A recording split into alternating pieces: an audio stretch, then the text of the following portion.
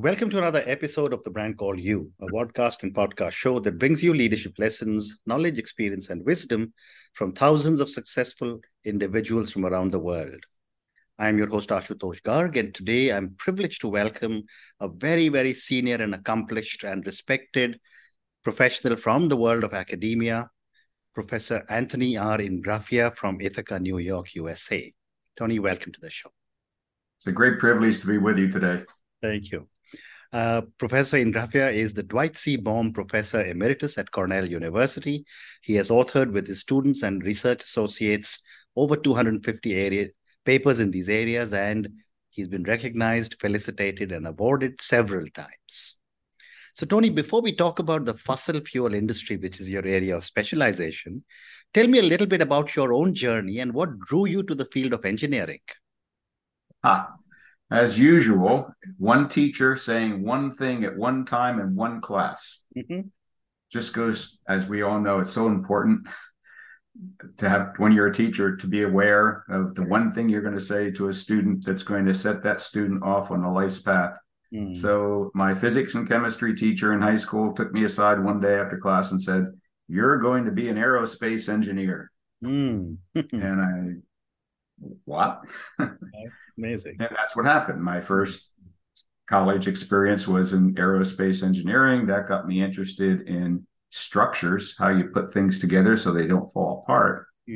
And that eventually led to the opposite of that, which is how do you figure out why a structure has fallen apart, which of course sometimes leads to a study of cracking and fracture. And cracking and fracture, of course, in the industrial sector is sometimes loved, right, sometimes hated. Sometimes you have to crack things to make them work.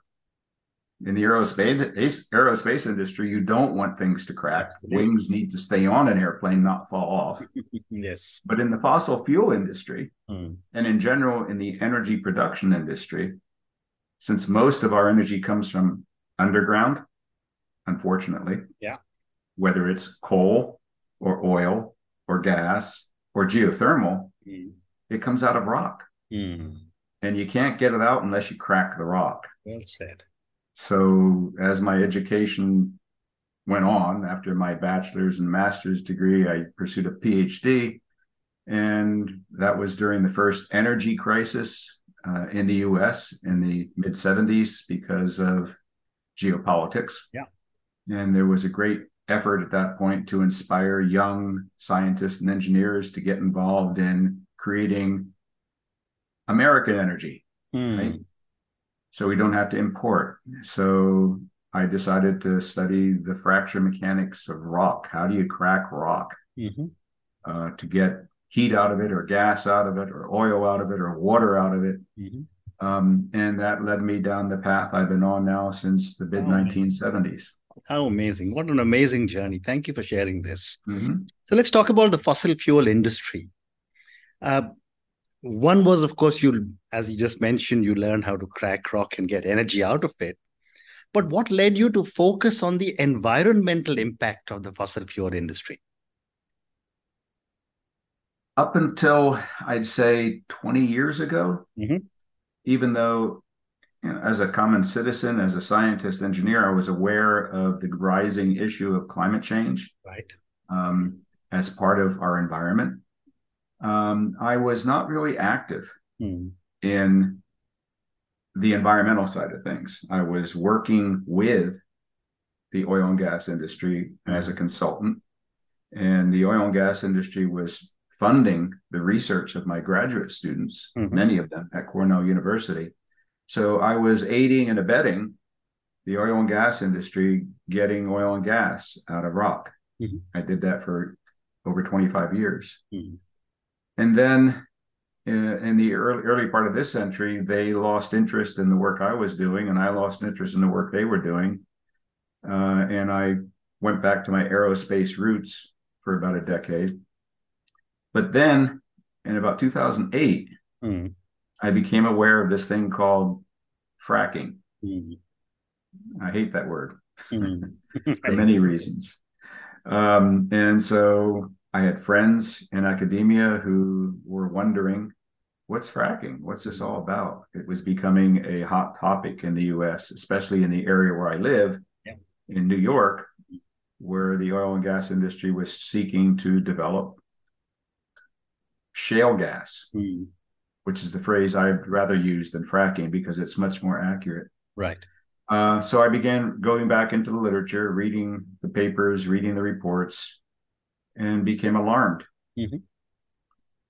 Work that I had done with the oil and gas industry in the 1980s, 30 years before, to try to understand how you could possibly get gas and oil out of shale using a very advanced form of what people call fracking. It's really called hydraulic stimulation. Right. I became alarmed because it had scaled up. 30 years before I became interested again, if the gas industry needed to stimulate a gas well, they would need about 1 million gallons of water. Wow. And a couple hundred tons of sand. But the wells that were being drilled in shale were requiring 10 million gallons of water or more and thousands of tons of sand. And they were being drilled everywhere. So that there were technological changes, geological changes driving technological changes, because whereas getting oil or gas out of non-shale requires you to find a reservoir, a pocket, a bubble. In shale, the gas and oil is everywhere. Right. Everywhere the shale has it, you can go get it, which means you have to drill everywhere. So they were drilling many more wells, using much more water, producing much more waste, requiring much more heavy equipment and transportation of sand and chemicals to the sites.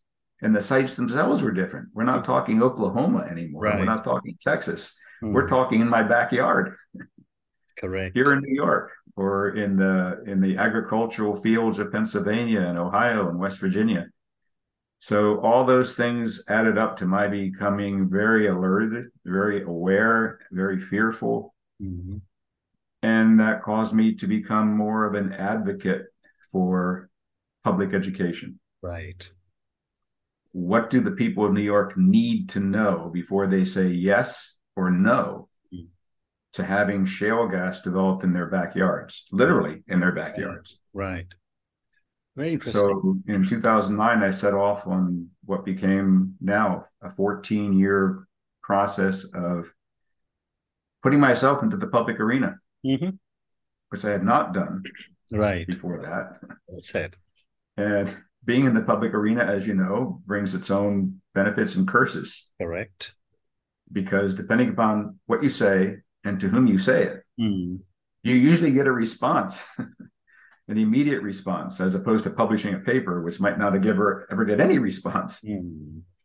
So I went on the road, literally around the world, not just in New York and Pennsylvania, but around the world, trying to inform the public, inform regulators, inform legislators of the new risks of developing shale gas and shale oil.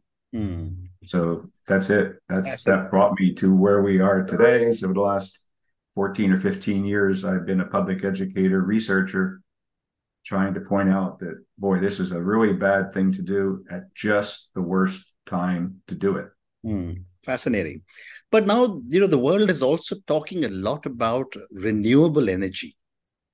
I'd love to get your perspective, even though, I don't know much about the industry, but I still think I was told that renewables are still very, very small. I'd love to get your perspective on the traditional sources of energy versus renewable sources. 10 years ago, 15 years ago, on a global scale, fossil fuels were responsible for producing 90% of all the energy consumed by humankind.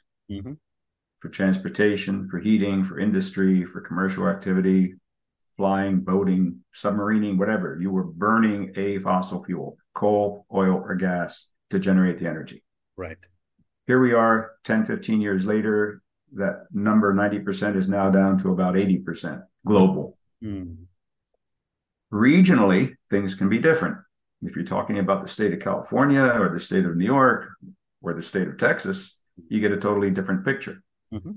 Some renewables in the form of solar or wind or water have grown tremendously, had annual rates of increase of 10, 15, 20% over the last 15 years.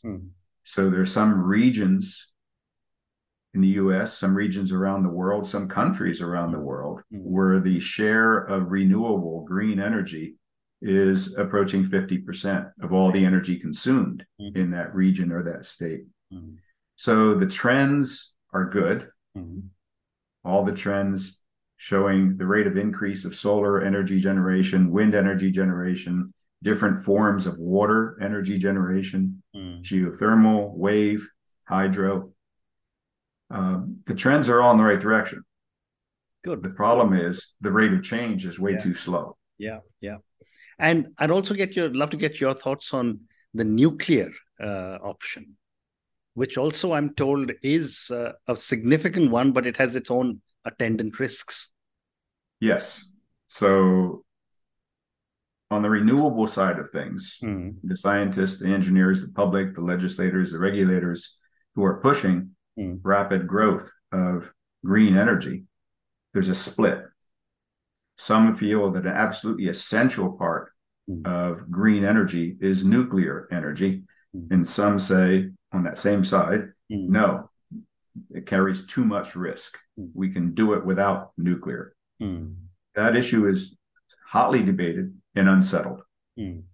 Some of the brightest minds, the best people who for 40 years have been saying climate change is upon us. It's getting worse. It's happening faster.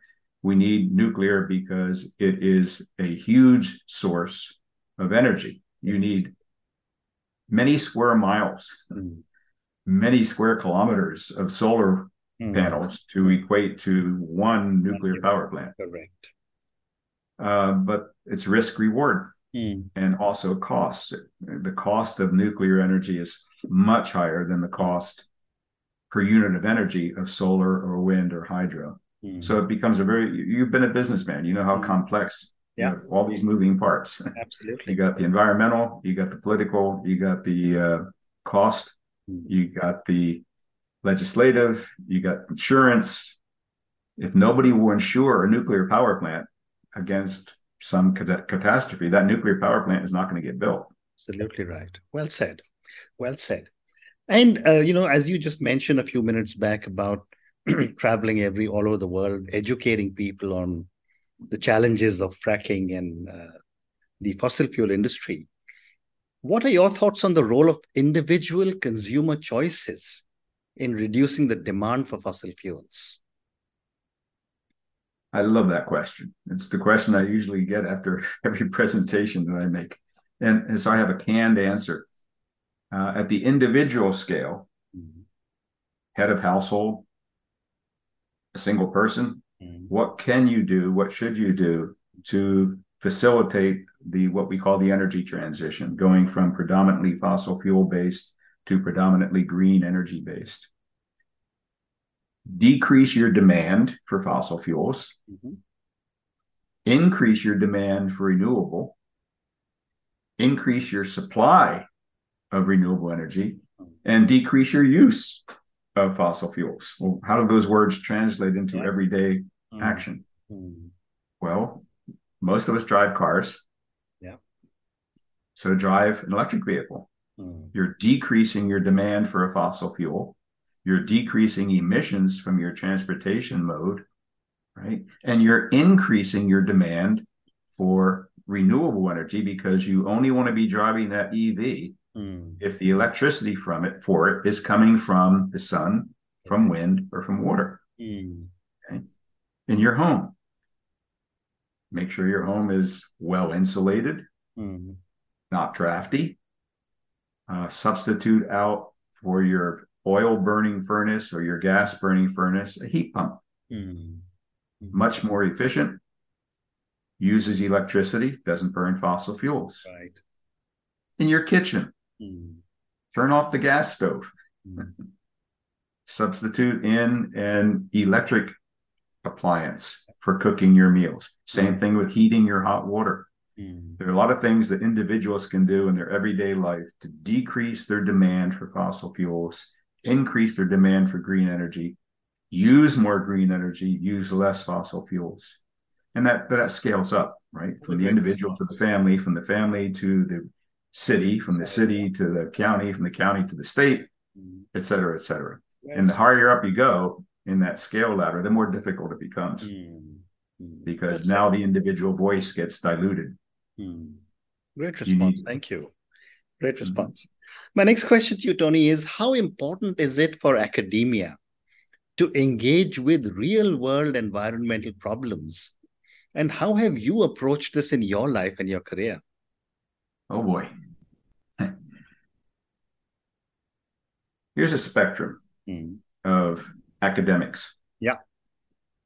So over here, you have the academic who does what academics do. You do research, and you publish that research, hopefully peer-reviewed publications, and the paper goes out there. And at this end of the scale, you hope somebody reads the paper, and you hope somebody reacts to the paper and does something with the new data or information in the paper. So if we're talking the energy transition, right? If you just write papers and you throw them over the transom of your office door and hope that somebody comes by and picks them up, a legislator or a regulator or the president or the prime minister, and they do something, that's wishful thinking. Right. But if that's what you want to do, that's what you do. And that's what most academics do. On the other end of the spectrum, you have an academic who says, I've done this research. I've determined that something has to be done. I've published the papers. Nobody's listening. There are no new regulations, no new laws, same old, same old. I'm going to go off and become an eco-terrorist. How's that for an extreme? Yeah. Amazing. Amazing. Every academic I know is somewhere in between. Right. I don't know any eco-terrorists. I do know some people who got close, but somewhere in between. So where am I? Okay. Well, I'm not here and I'm not here. I'm here moving this direction, not towards violence, but towards magnifying my voice. So I'm not optimistic that every paper I've written in the area of the energy transition, and I've written many, is immediately going to be read and acted upon. I'm not optimistic. Very interesting. So I then have to do something else than write papers. An academic who does something more than write papers. I already mentioned I get into the public arena.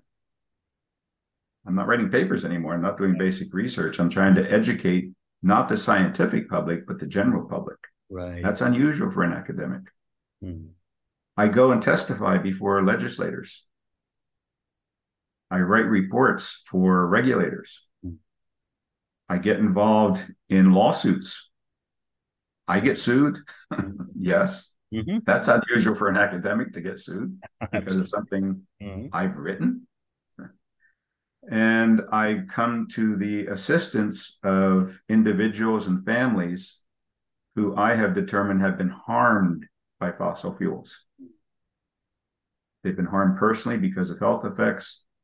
They've lost water supply to their homes. They've lost the value of their homes because a home that does not have an adequate water supply is not a home. It's a campsite. Yeah. So I do all these things that prior to 2008 were never within my spectrum. Well, so I have acted out of the usual mainstream of academic endeavors. Is that for all academics? No. You got to make your choices. Very good. Thank you. My next question is that given the recent developments or breakthroughs in clean energy technology, does this give you any hope for the future? Yes, definitely yes.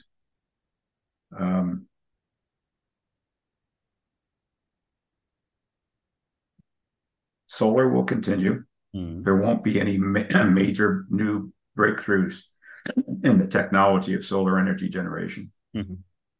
Wind will continue. There won't be any new major breakthroughs in wind energy. Right.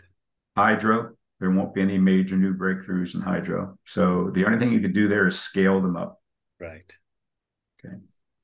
But what other forms might there be? We all hope that at some point, fusion energy, which has been promised, the joke in the fusion energy field is that every 10 years, the fusion energy people promise that 10 years from now we'll have it.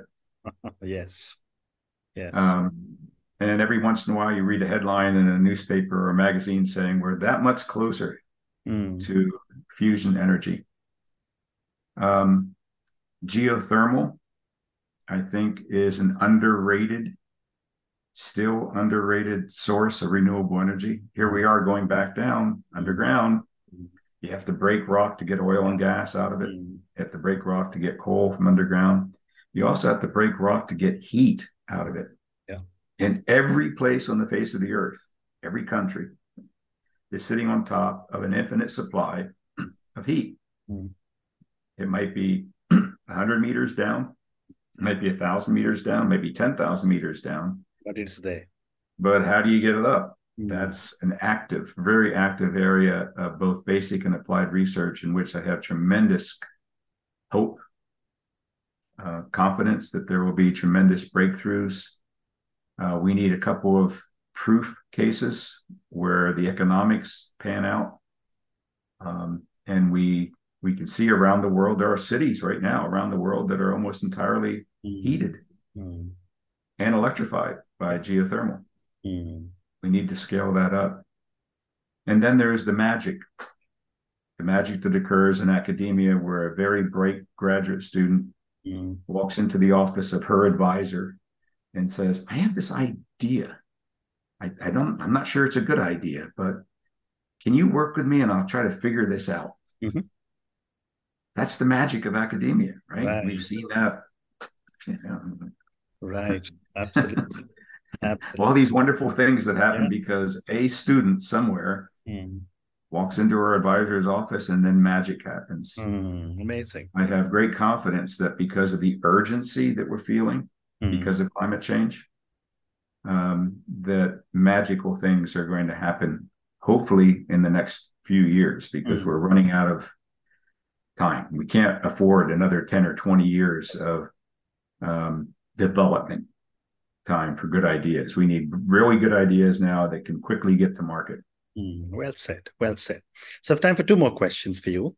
Sure. My next question is that given all the work that you are doing, Tony, how do you see the relationship between industry, government, and academia evolving to address these big challenges?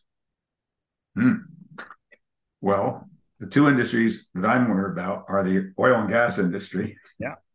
And right now, its relationship with government is too cozy. Correct.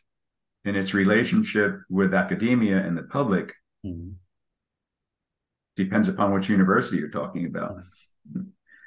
And depends upon which side of the political spectrum you're on. I'm speaking from the point of view of the United States. Roughly half the people in the country would like to see more fossil fuels. They don't care very much about climate change, and they want the government to stay out of regulation. Yeah.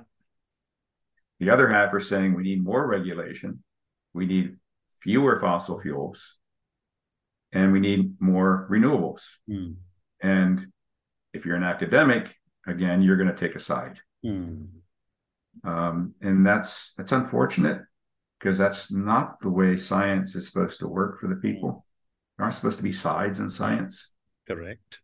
You should look at the picture as it is. Climate change is real. Half the people in the country don't think that's true, but that's a problem. If climate change is real, then what do we have to do to address it? There are a certain set of technological things that have to get done, regulations, laws. So the relationship then between the renewable industry, which doesn't have nearly the political impact, the political power, the lobbying capability as the fossil fuel industry around the world, is way behind.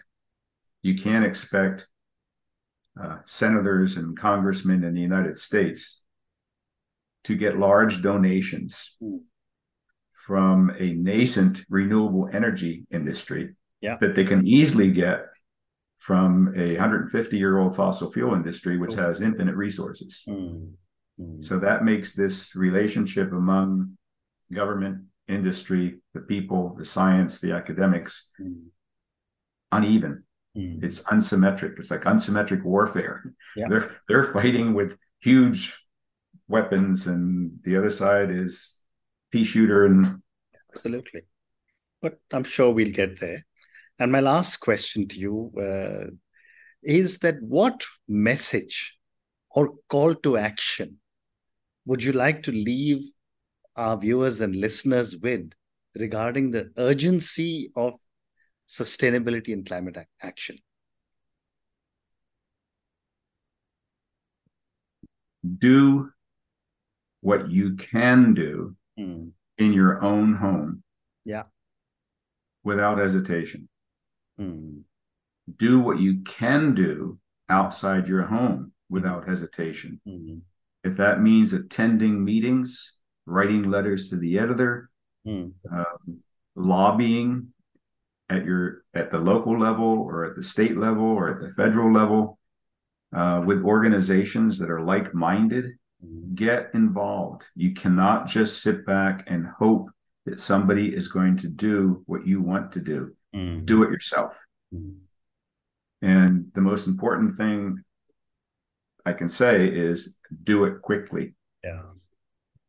The science really clearly indicates now that climate change is not something that's going to happen in 2050 or 2100. It's happening now. It's happening now. This decade that we're in is the decisive decade, and it's nearly half gone. Yeah.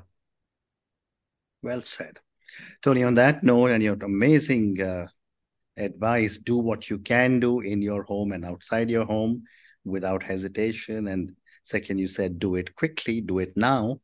Thank you so much for speaking to me about your own amazing journey. Thank you for speaking to me about the fossil fuel industry, about fracking. I learned many new things from you today.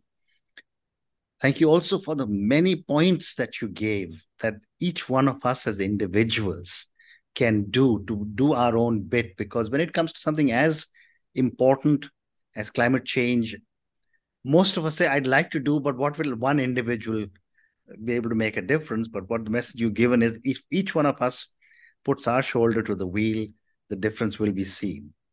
Thank you for speaking to me, and good luck to you. Thank you very much, Ash. It's been a pleasure to be with you. Thank you for listening to the Brand Called You videocast and podcast, a platform that brings you knowledge, experience, and wisdom of hundreds of successful individuals from around the world. Do visit our website www.tbcy.in to watch and listen to the stories of many more individuals. You can also follow us on YouTube, Facebook, Instagram, and Twitter. Just search for the Brand Called You.